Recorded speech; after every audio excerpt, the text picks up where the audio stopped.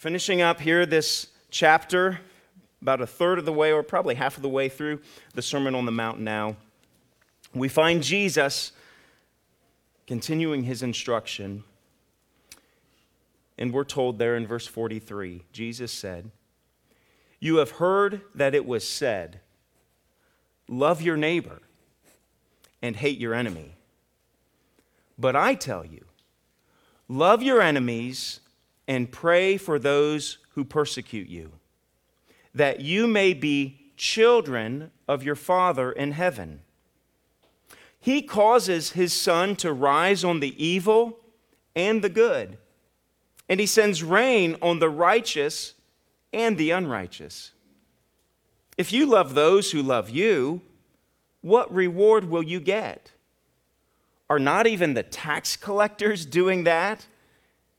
And if you greet only your own people, what are you doing more than others? Why, do not even the pagans do that? Be perfect, therefore, as your heavenly Father is perfect." Well, last week we talked about Jesus' instruction of not retaliating, not getting revenge against those who maybe harm us, who persecute us. And now Jesus is saying, okay, don't do this, but instead do this. Right? Don't seek revenge, but instead we should be loving toward them. And Jesus makes a very interesting declaration there. Because you'll notice, he says there in verse 45, he says that you may be children of your Father in heaven. What Jesus is helping us to see is that the way that we love our enemies, all right, that's what we're specifically talking about here this morning. We're not talking about how we love one another within the church. Now, sadly, sometimes there are enemies within the church. But he's talking specifically about how do we love our enemies outside of the church? And he tells us, he says, that those who love their enemies will prove themselves, not earn their way into God's kingdom, but will show themselves to be God's children. I think of this, right? Eli sits up here and has a lot of musical skill. He sits up here and he plays the bass guitar and his abilities are a reflection of his father, who sits over here and plays the drums, right? Or on other Sunday mornings, right? Liam sits back here and he's banging away on the drums. And he's a reflection of his father and banging away in a good way. I mean, it's a musical bang is what you're doing, Liam. And his father is up here, has musical skills, right? And so you might say, oh, well, Liam, when it comes to music, he's just like his dad. Or Eli, when it comes to his music, he's just like his dad, right? We're familiar with that type of explanation, aren't we? Or I think of Nick Swetnam, Bruce's son. If you know Nick Swetnam, man, he is a hard worker. He's a tall young man too, but he's also gentle. He's one of the nicest guys you would ever talk to. Well, I tell you, you meet Nick, you've met Bruce Swetnam, essentially. Because Nick is a reflection of his father. And so what Jesus is telling us here is that the way in which we love our enemies is a reflection of the heart of God. Michael has done a great job already greasing the skids for us this morning. I mean, he has given this airplane a great runway to take off from in this sermon, leading us in song to help open our hearts to remind us of God's love for us. But God's love doesn't just stop with you and me. It's a love that is to be shared with others. It's a love that we are to share even with our enemies. So the big idea for this morning is this: our love shows the world we are children of our Heavenly Father.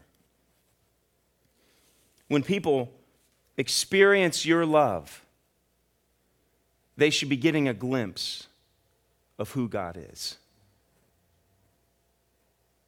because our love to the world shows them that we are children of the Heavenly Father. And so Jesus then, he tells us, what does this love look like? That's what Jesus then explains to us. And we see in verses 43 through 45, the first half of 45, Jesus helps us to see the importance of loving intentionally like our Heavenly Father.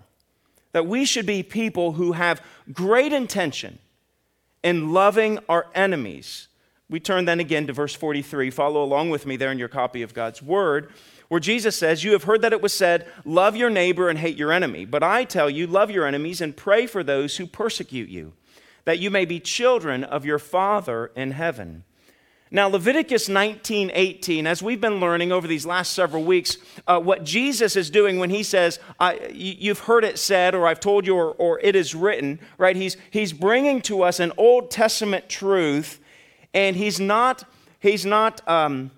What he's doing, he's saying this Old Testament truth is going to be revealed in me. The fullness of it is going to be shown in me. I will fulfill all of this. And so he is drawing our attention to an Old Testament truth, but only half of what is said here, what they've heard said, is true.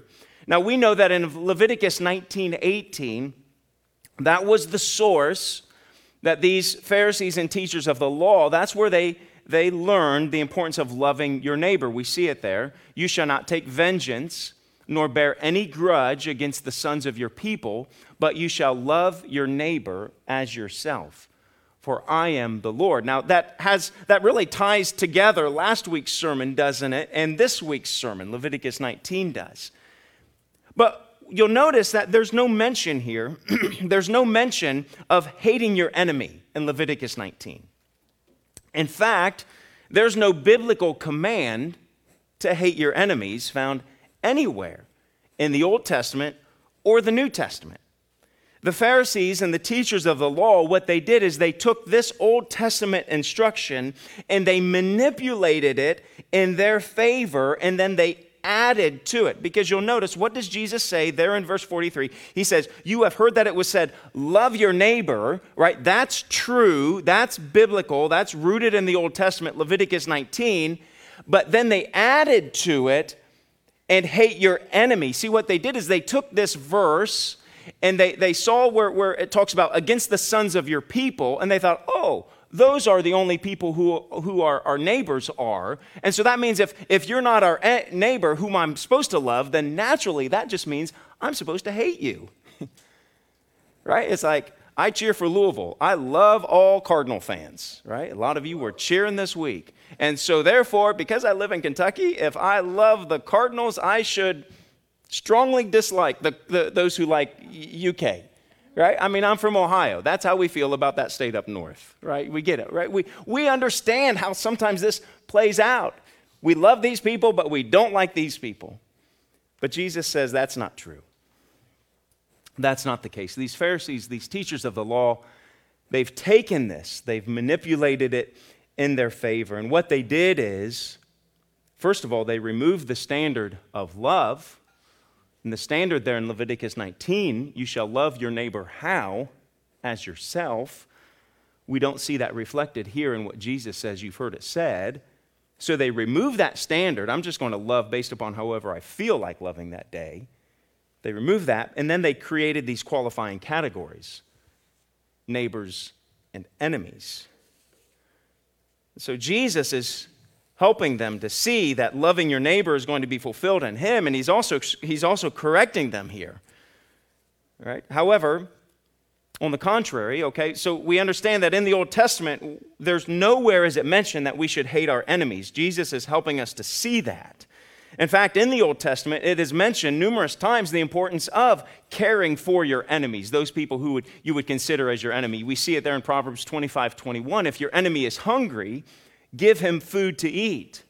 If he is thirsty, give him water to drink." Also in Exodus 23, we're told, "If you meet your enemy's ox or his donkey going astray, you shall bring it back to him. If you see the donkey of one who hates you lying down under its burden, you shall refrain from leaving him with it. You shall rescue it with him." In other words, not only are we to love our enemy, but we're also supposed to love our enemy's donkeys, in such a way that if we see one of our enemies' donkeys really struggling with this load that he is carrying, this is crazy. Just kind of imagine, like, don't worry, hee-haw, I'll take that for you, Let's share this load together, donkey, and here we go. And we show up at our enemy's doorstep, and we say, hey, I helped your donkey. He was a little bit overburdened back there. I mean, that's crazy, right? We wouldn't think about that. We wouldn't want to give water to, right? We don't give water to our enemies. We don't feed our enemies. Unfortunately, that doesn't always come naturally for us. And here we want to do this. So Jesus is really, Jesus is helping us to see how his way, his kingdom is completely different. That he's going against what is natural, that in the human flesh is natural for us with this. And so Jesus is going on to help us to see what the righteousness that surpasses those of the Pharisees and the teachers of the law, what it looks like. When he declares, he says, love your enemies and pray for those who persecute you. Right? Through this command, Jesus is correcting this misleading instruction of the Pharisees. And he's helping us to see that our neighbors include our enemies. That our neighbors include our enemies. Jesus helps us to see that in the parable of the Good Samaritan, doesn't he? That our neighbors include our enemies and how we're to love them. See, sometimes, we might say, well, maybe I don't want revenge against my enemy, or maybe I'm willing not to get revenge against my enemy. But we kind of maybe adopt more of a neutral stance. Kind of a neutral stance. I'm not going to seek their revenge, but man, are you serious? Actually intentionally love them? I'm going to stick right here, kind of on the fence, in this no man's land, this neutral mentality. I think that's probably where a lot of us in here land.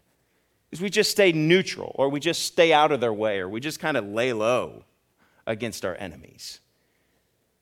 But rather than adopting a neutral stance toward our enemies, which certainly would seem to be the better response or the better option than hating them, what does Jesus do? He instructs us to love them. And this love is an intentional and continual action. Let me say that again. This love is an intentional and continual action. See, no longer are we to consider any individual a personal enemy. But Jesus is telling us to treat everyone as neighbors, as friends. We are to seek to do good to those who intend to harm us. It is our duty to bless others who would prefer to curse us. And this love that Jesus is describing here, when he says, love your enemies, this love that he's describing is a constant and consistent love. It is not a love that is to be determined based upon your mood of the day. Nor should we excuse our lack of love toward our neighbors because of the mood of our day. I just got up on the wrong side of the bed. Sorry, I happened to be the first, you were the first person I came in contact with, right? It's to be constant. It's to be consistent. It's not based on our feelings. It's not based on our public opinion. It's not based upon how other people tell us we should treat our enemies. It's a privilege to be able to give ourselves away for the benefit and the blessing of those who hate us. That's what we're called to do. Right? So I wonder, who's my enemy, right? And sometimes our enemies are defined by political party lines. right? Isn't that an area where we tend to kind of who's right and who's wrong? Maybe it's a close friend who deeply hurt you. And maybe in distant ways is still deeply hurting you. Maybe it's just deeply hurting you because there's not been any reconciliation there. And you've sought that reconciliation, but there's no response. Maybe in your heart you see that person as an enemy. Maybe it's an estranged mother or father, an estranged sibling, a spouse. Maybe it's a coworker who has a way of always making your life difficult. Right? There are all types of ways in which we define what these enemies look like. But Jesus tells us what? That we should love that person intentionally. Intentionally. Consistently. Constantly. Seeking to love them. Now, if I can drive this point home just a little bit more, let me remind you of that passage there in 1 Corinthians chapter 13. It's a passage that is often read at weddings. It's often referred to as the love chapter, isn't it?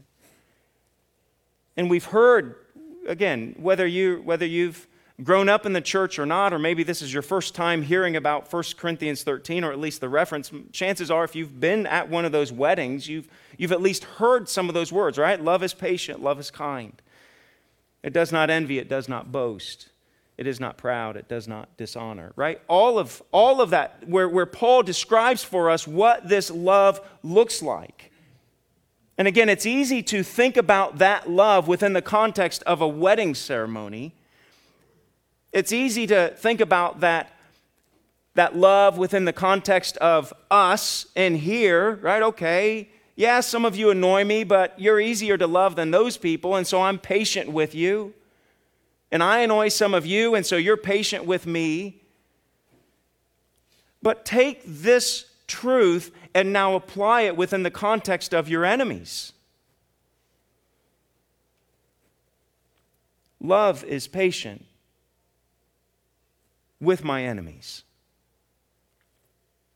Love is kind toward my enemy. Love does not envy what my enemy has and I don't have. Love does not boast about what I have and my enemy is lacking. Love is not proud of my accomplishments before my enemy. Love does not dishonor my enemies, even on social media. Love is not self-seeking against our enemies. Love is not easily angered by the attacks from my enemies. Or what about this? Love keeps no record of wrongs of what my enemy has done against me. Love does not delight in evil that others do against my enemy. But love rejoices with the truth when it's shared with our enemies. Love always protects the good reputation of my enemy. Love always trusts in the power of God's reconciliation with my enemy. Love always hopes for the best outcome with my enemy. Love always perseveres. Love never fails toward our enemies. You think about what love looks like within the context of our enemies in 1 Corinthians 13. Boy, that's a game changer, isn't it?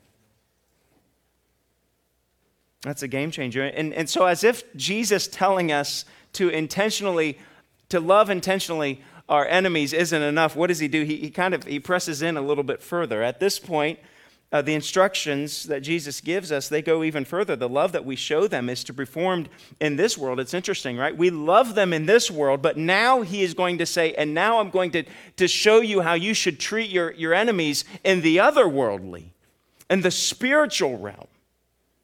Because now Jesus takes us out of this world, loving your enemies, doing good to them, and now he takes us into the spiritual. And what does he do? He says that we should pray for those who persecute us. Because now we are seeking their welfare, not only in this world, but now we are seeking the welfare of our enemies before our Heavenly Father. We're to practice a lifestyle of praying for those whom we would, in our natural state, prefer not to pray for.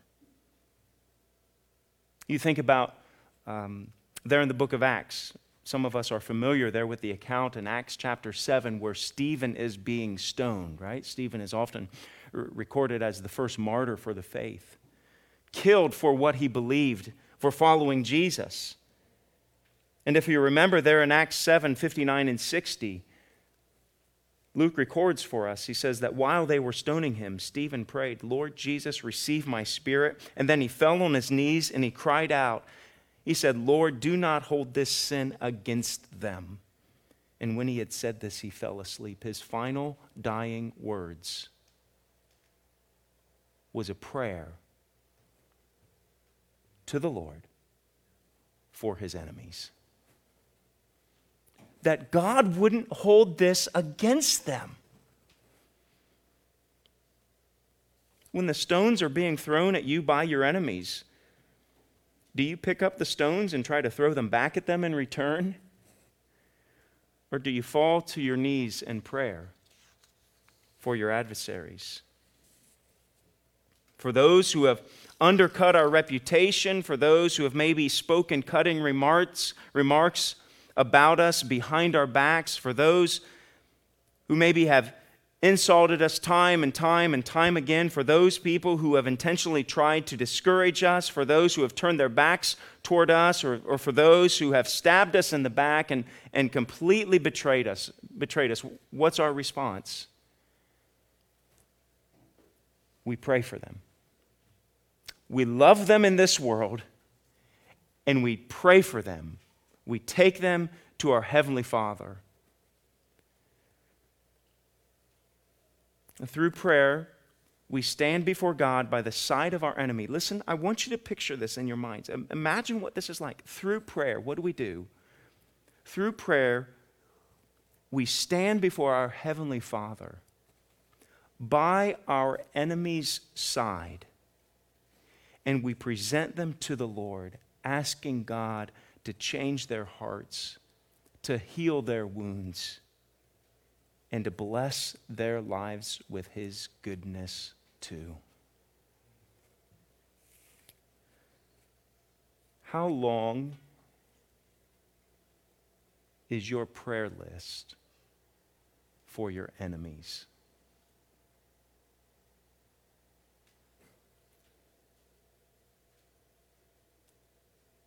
Intentionally loving them, praying for them, and then Jesus in verse 45, he says, we then learn that through these activities of love and prayer, these are characteristics of our Heavenly Father, and we show ourselves to be God's children through the love we show toward our enemies and the ways we pray for them. He says that you may be children of your Father in heaven. Church, many people will try to prove themselves as being children of God by trying to impress the world with their knowledge of theology and doctrine. Many Christians will try to prove that they are children of God by serving countless hours in the church. Many people will try to prove that they are children of God to the world by winning arguments about morality or being a cultural crusader. They will try to prove how much of a child of God they are by giving generously and financially to the poor or to the church or to those in need. People will try to prove that they're a child of God by having perfect attendance to church, and that even includes in-person services. You get an extra bonus sticker. And while these activities can be helpful in certain situations, Jesus tells us that the way we display we are children of God is by the way we love and pray for our enemies. We are like our Heavenly Father in this way, and the world takes notice. The world takes notice. Now, I promise you the next 2 points are much shorter. The next one is this: love without discrimination, according to our Father. All right, so we're to love. God loves us intentionally.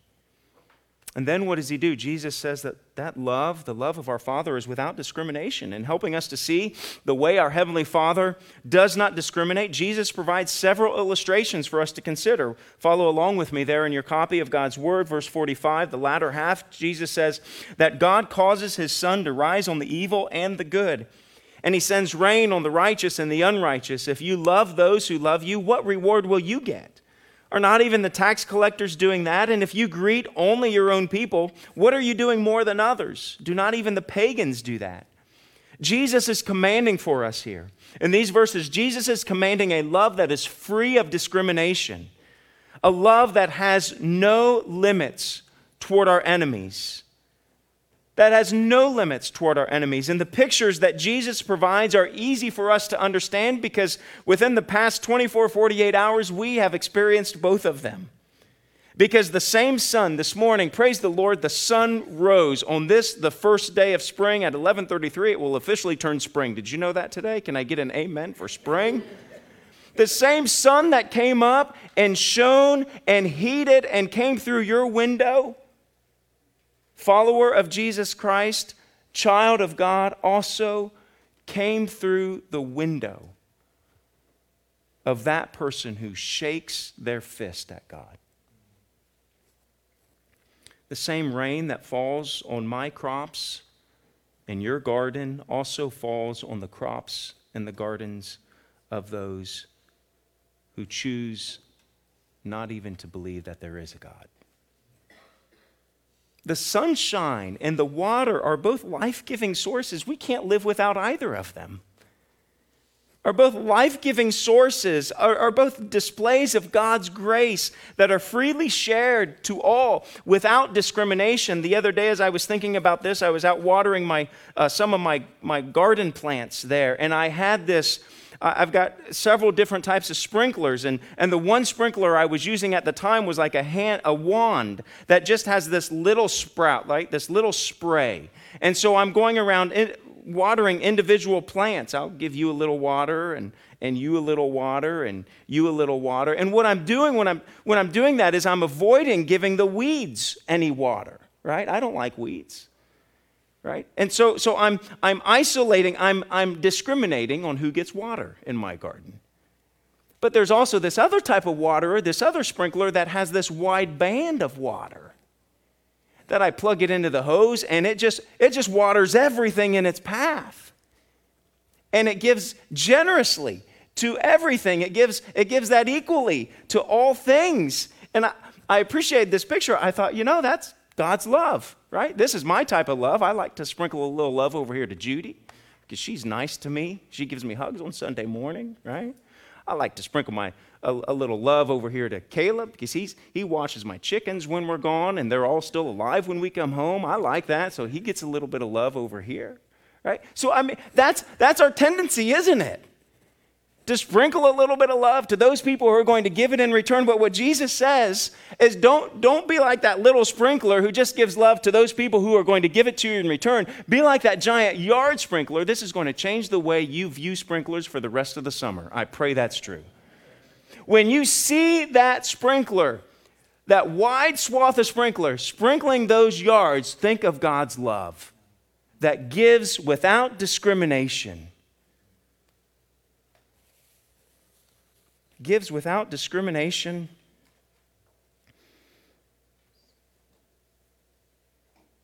The same water that falls on my tomatoes, weeds, falls on the weeds alike. The same love that falls on the grass also falls on those dandelions. The same love that waters the tulips and the thistles. And the way we are to love others, Jesus is saying, is without discrimination. And when we love in this way, what we're doing is we're keeping our hearts free from hatred. Right? You can't hate someone if you love them. The reason you've chosen to hate someone is because you've chosen not to love them. And so when we choose to love our enemies, to love people that are difficult to love without discrimination, we free ourselves up. We free ourselves from hatred. It's natural and ordinary to love those who love us. It's natural to want to love those who are going to give us something in return. There's nothing remarkable about a love that looks more like a business transaction or an act of favoritism. There's nothing impressive about that because the world can do that, Jesus says. I'll scratch your back if you scratch mine. There's nothing otherworldly about that. But Jesus says, love those who are your enemies and who can't or won't return the favor. Bonhoeffer says it well. Love asks nothing in return, but it seeks those who need it. And who needs our love more than those who are consumed with hatred and utterly devoid of love? Who, in other words, deserves our love more than our enemy? Where is love more glorified than where she dwells in the midst of her enemies?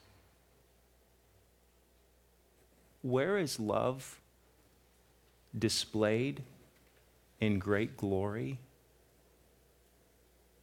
When it's a love that's given to your enemies. And so the final point then is this: love conforms our hearts to our Father.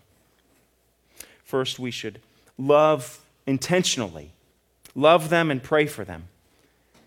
We should love without discrimination. We should give our love freely like the garden sprinkler.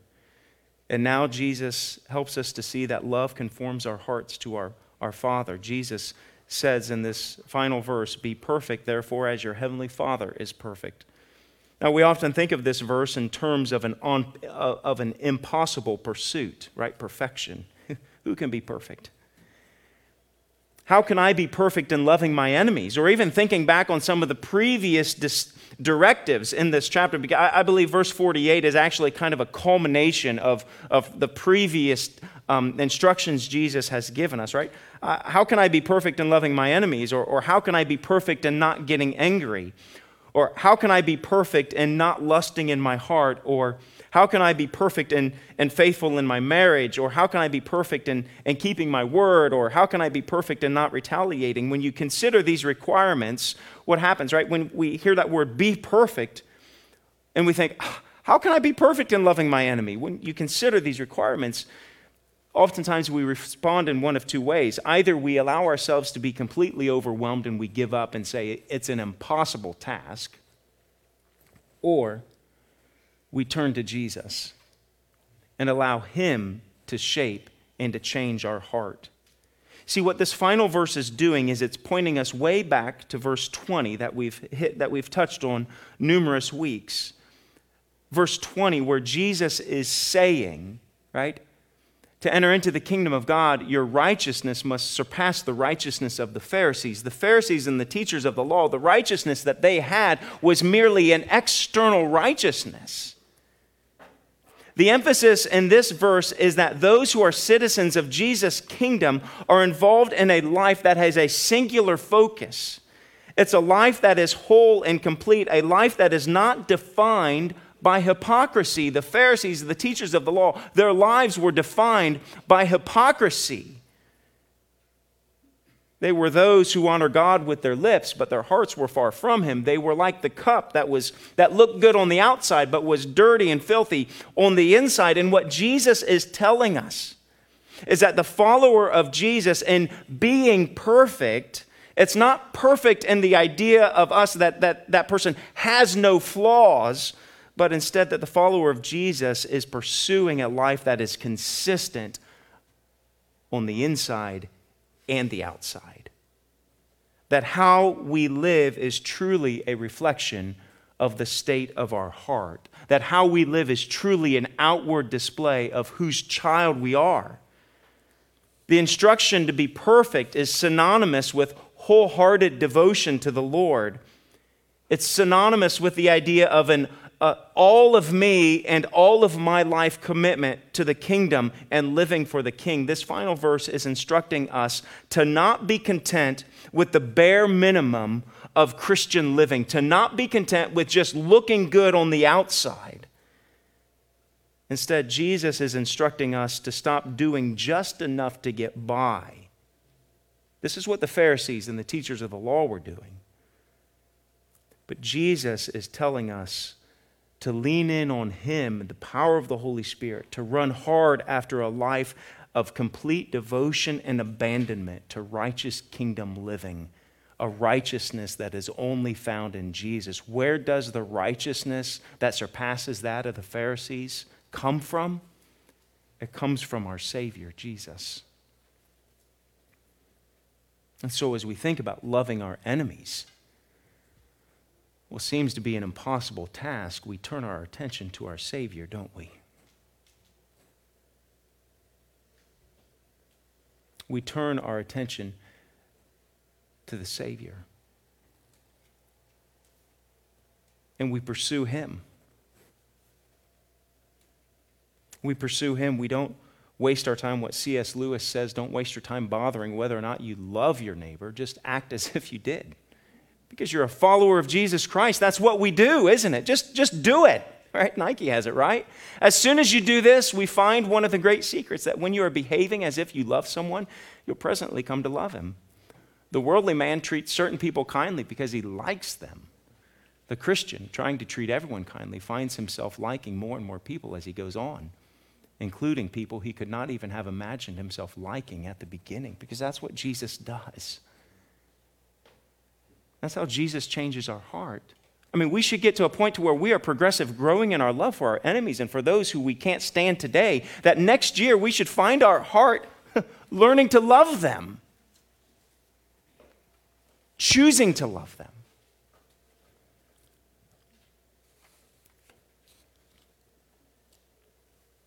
Jesus said, if you've seen me, you've seen the Father.